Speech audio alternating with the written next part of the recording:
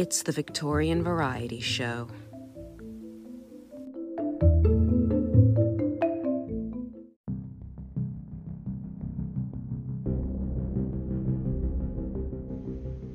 Welcome to the very first full episode of the Victorian Variety Show.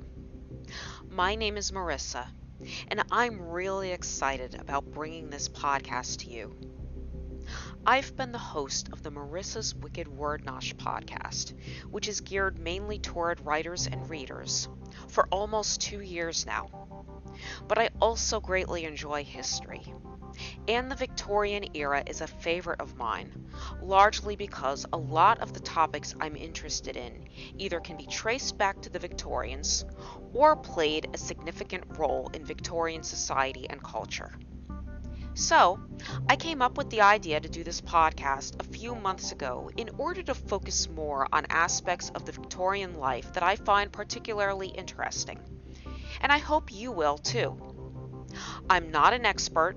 I don't have a history degree or anything like that, but I really enjoy researching topics and sharing my findings with other people. And one of the reasons I'm so passionate about podcasting is that it allows me to do both of those things on a regular basis. So my intention at this point is to give you a new episode every 2 weeks. And my main reason for doing that is that I will continue to do the Marissa's Wicked Word Nosh podcast every other week as well. Before I go any further, I do want to say that if you aren't too familiar with Victorian customs, some of the topics I talk about in future episodes of this show might seem weird or strange to you, because they're pretty far removed from contemporary practices that a lot of us are familiar with. You certainly wouldn't be the first to feel this way. If you look online, you can easily find articles with titles like "The Mind-Boggling Weird Shit the Victorians Did," and "10 Bizarre Inventions from the Victorian Era," and "Messed Up Things That Actually Happened in the Victorian Era." Because that's exactly what I did. I went online and I looked for some titles, and pretty much I came up with an embarrassment of riches right away. And for the record, I don't think there's anything wrong with admitting that you like weird things, or even referring to yourself as weird. I guess what I'm trying to say is, even though some of the topics I want to cover may seem very different from what you're used to, I'm going to strive not to use a tone that comes across as judgmental.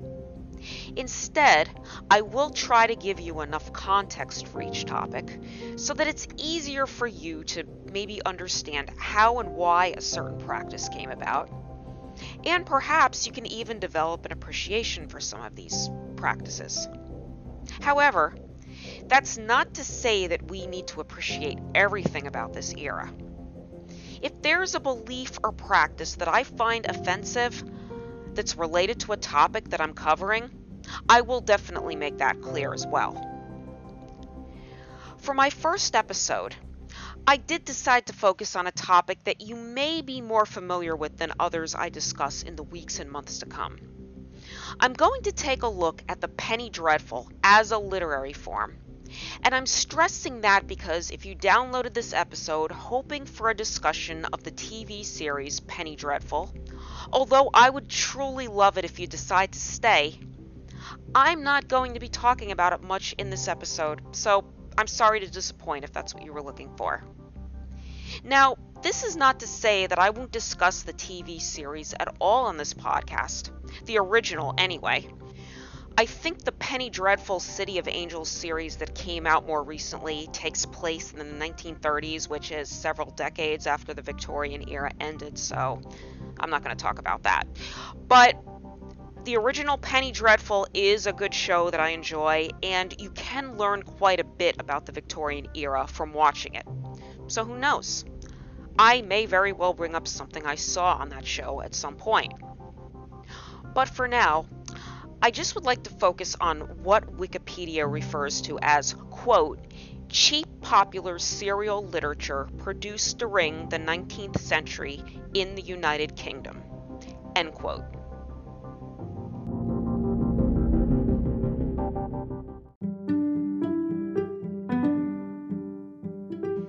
first penny dreadfuls appeared in the 1830s and were mostly referred to as quote-unquote penny bloods, until, as Judith Flanders points out in a piece on the British Library site, they became more commonly known as penny dreadfuls in the 1860s.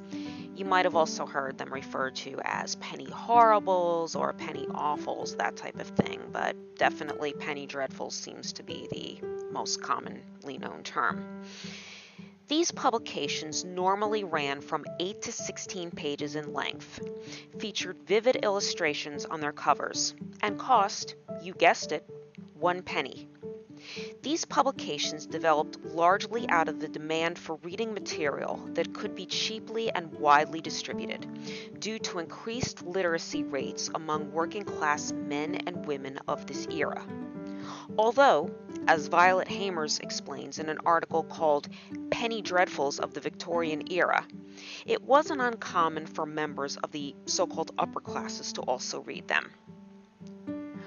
According to Hephzibah Anderson in The Shocking Tale of the Penny Dreadful, the subject matter of penny dreadfuls was inspired by a rather wide variety of sources, including Gothic fiction, Jacobean tragedies, macabre folk tales, and ballads, as well as the news of the day and popular literary works of that time.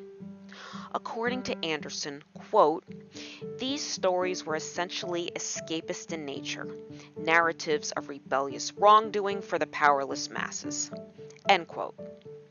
Highwaymen were popular subjects for penny dreadfuls, as were creative murderers such as one I'm sure you've heard of, Sweeney Todd, aka the Demon Barber of Fleet Street, who first appeared in The String of Pearls in 1846. Also popular were supernatural beings such as Varney the Vampire and Spring-Heeled Jack, but a wide cast of characters was featured. As George A. Sala famously said, the world of the penny dreadful was one, quote, of dormant peerages, of murderous baronets, and ladies of title addicted to the study of toxicology, of gypsies and brigand chiefs, men with masks and women with daggers, of stolen children, withered hags, heartless gamesters, nefarious roués, foreign princesses, Jesuit fathers, gravediggers, resurrection men, lunatics, and ghosts. End quote. So, many of the characters you were likely to find in any given penny dreadful were far from ordinary, to say the least. Plot-wise, there were some pretty big loopholes as well. To give you just one example, a character in the popular Gentleman Jack series was killed off twice. However, these characteristics can be seen in a lot of other types of what's often dubbed escapist literature. And although critics in academia and the media, among others, often criticize so-called escapist literature, other critics, myself included, have defended it, because we feel that stories of this nature actually have some benefits for readers. In the case of penny dreadfuls, readers often didn't have a lot of money, and their prospects for making more money and finding more satisfying careers were limited, if they existed at all, in most cases. In addition, their living conditions were often difficult. Flanders mentions that the most successful penny blood of all time, Mysteries of London, reflected the lives of many of its readers by, quote, contrasting the dreadful world of the slums with the decadent life of the careless rich, end quote. So I think it's safe to say that penny dreadfuls either gave readers the opportunity to escape from their lives for a while and live vicariously through the sensational protagonists of these tales, or gave them the feeling that they weren't alone against the aristocracy. However, as the age of the target readership started shifting downward in the second half of the 19th century, so that, as Anderson points out, penny dreadfuls were aimed mainly toward children, a quote-unquote moral panic ensued, to the point that publishers of penny dreadfuls were raided by police, and booksellers were prosecuted for selling them. Opponents of penny dreadfuls believed that they caused working-class youths to grow dissatisfied with their own lives, and even glamorized criminal lifestyles, all of which, it was believed, inspired crime, violent behavior, and degeneracy.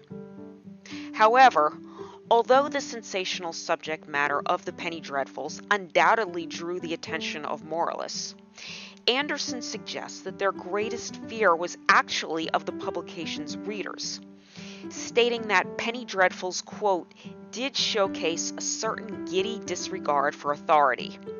How else to explain the campaign against the Wild Boys? Yes, it contained violence, a smattering of nudity and some flagellation, and yes, its boy heroes were petty criminals.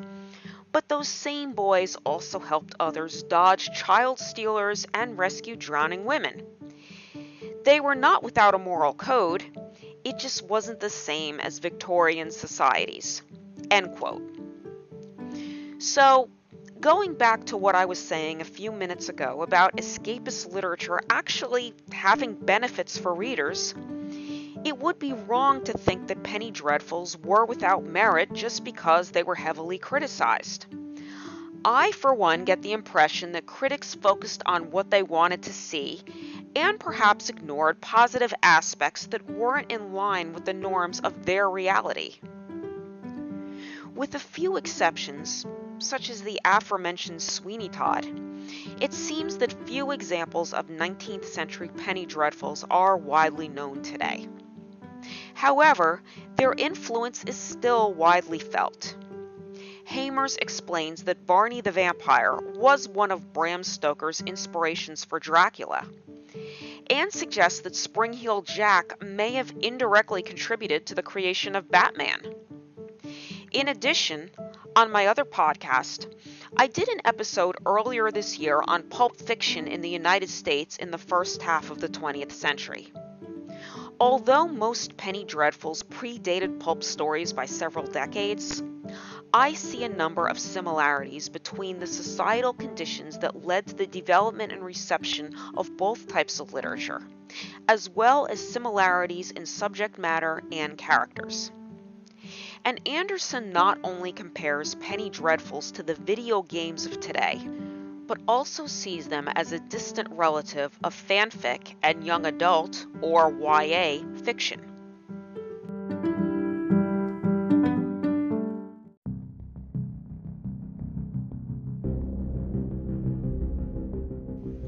So that's my brief history of the penny dreadful. Thanks for listening, and I really hope you enjoyed it. I would love to know what you think. Please email me at thevictorianvarietyshow@gmail.com. I've also set up a Twitter account specifically for this podcast at @VictorianVariety1. And if you'd like, you can leave a rating and review at Apple Podcasts. That will help the show reach a lot more potential listeners. That's it for this week, and I will be back in 2 weeks with a brand new episode. In the meantime, I'm going to leave you with the last few stanzas of a poem that originally appeared in the British humor and satire magazine, Punch, which, according to Jerry Walton, in an article called Penny Bloods and the Penny Dreadfuls, defended the penny dreadful for the most part. You can find the full version of this poem on the Project Gutenberg website, but I will include links to the poem as well as all of the other sources I consulted in preparation for this episode in the show notes, and I really hope you'll check them out because there's a lot of really, really great information in there. So until next time, from the September 7th, 1895 edition of Punch, volume 109 if you want to be very exact, here are the last 4 stanzas of That Poor Penny Dreadful. Enjoy.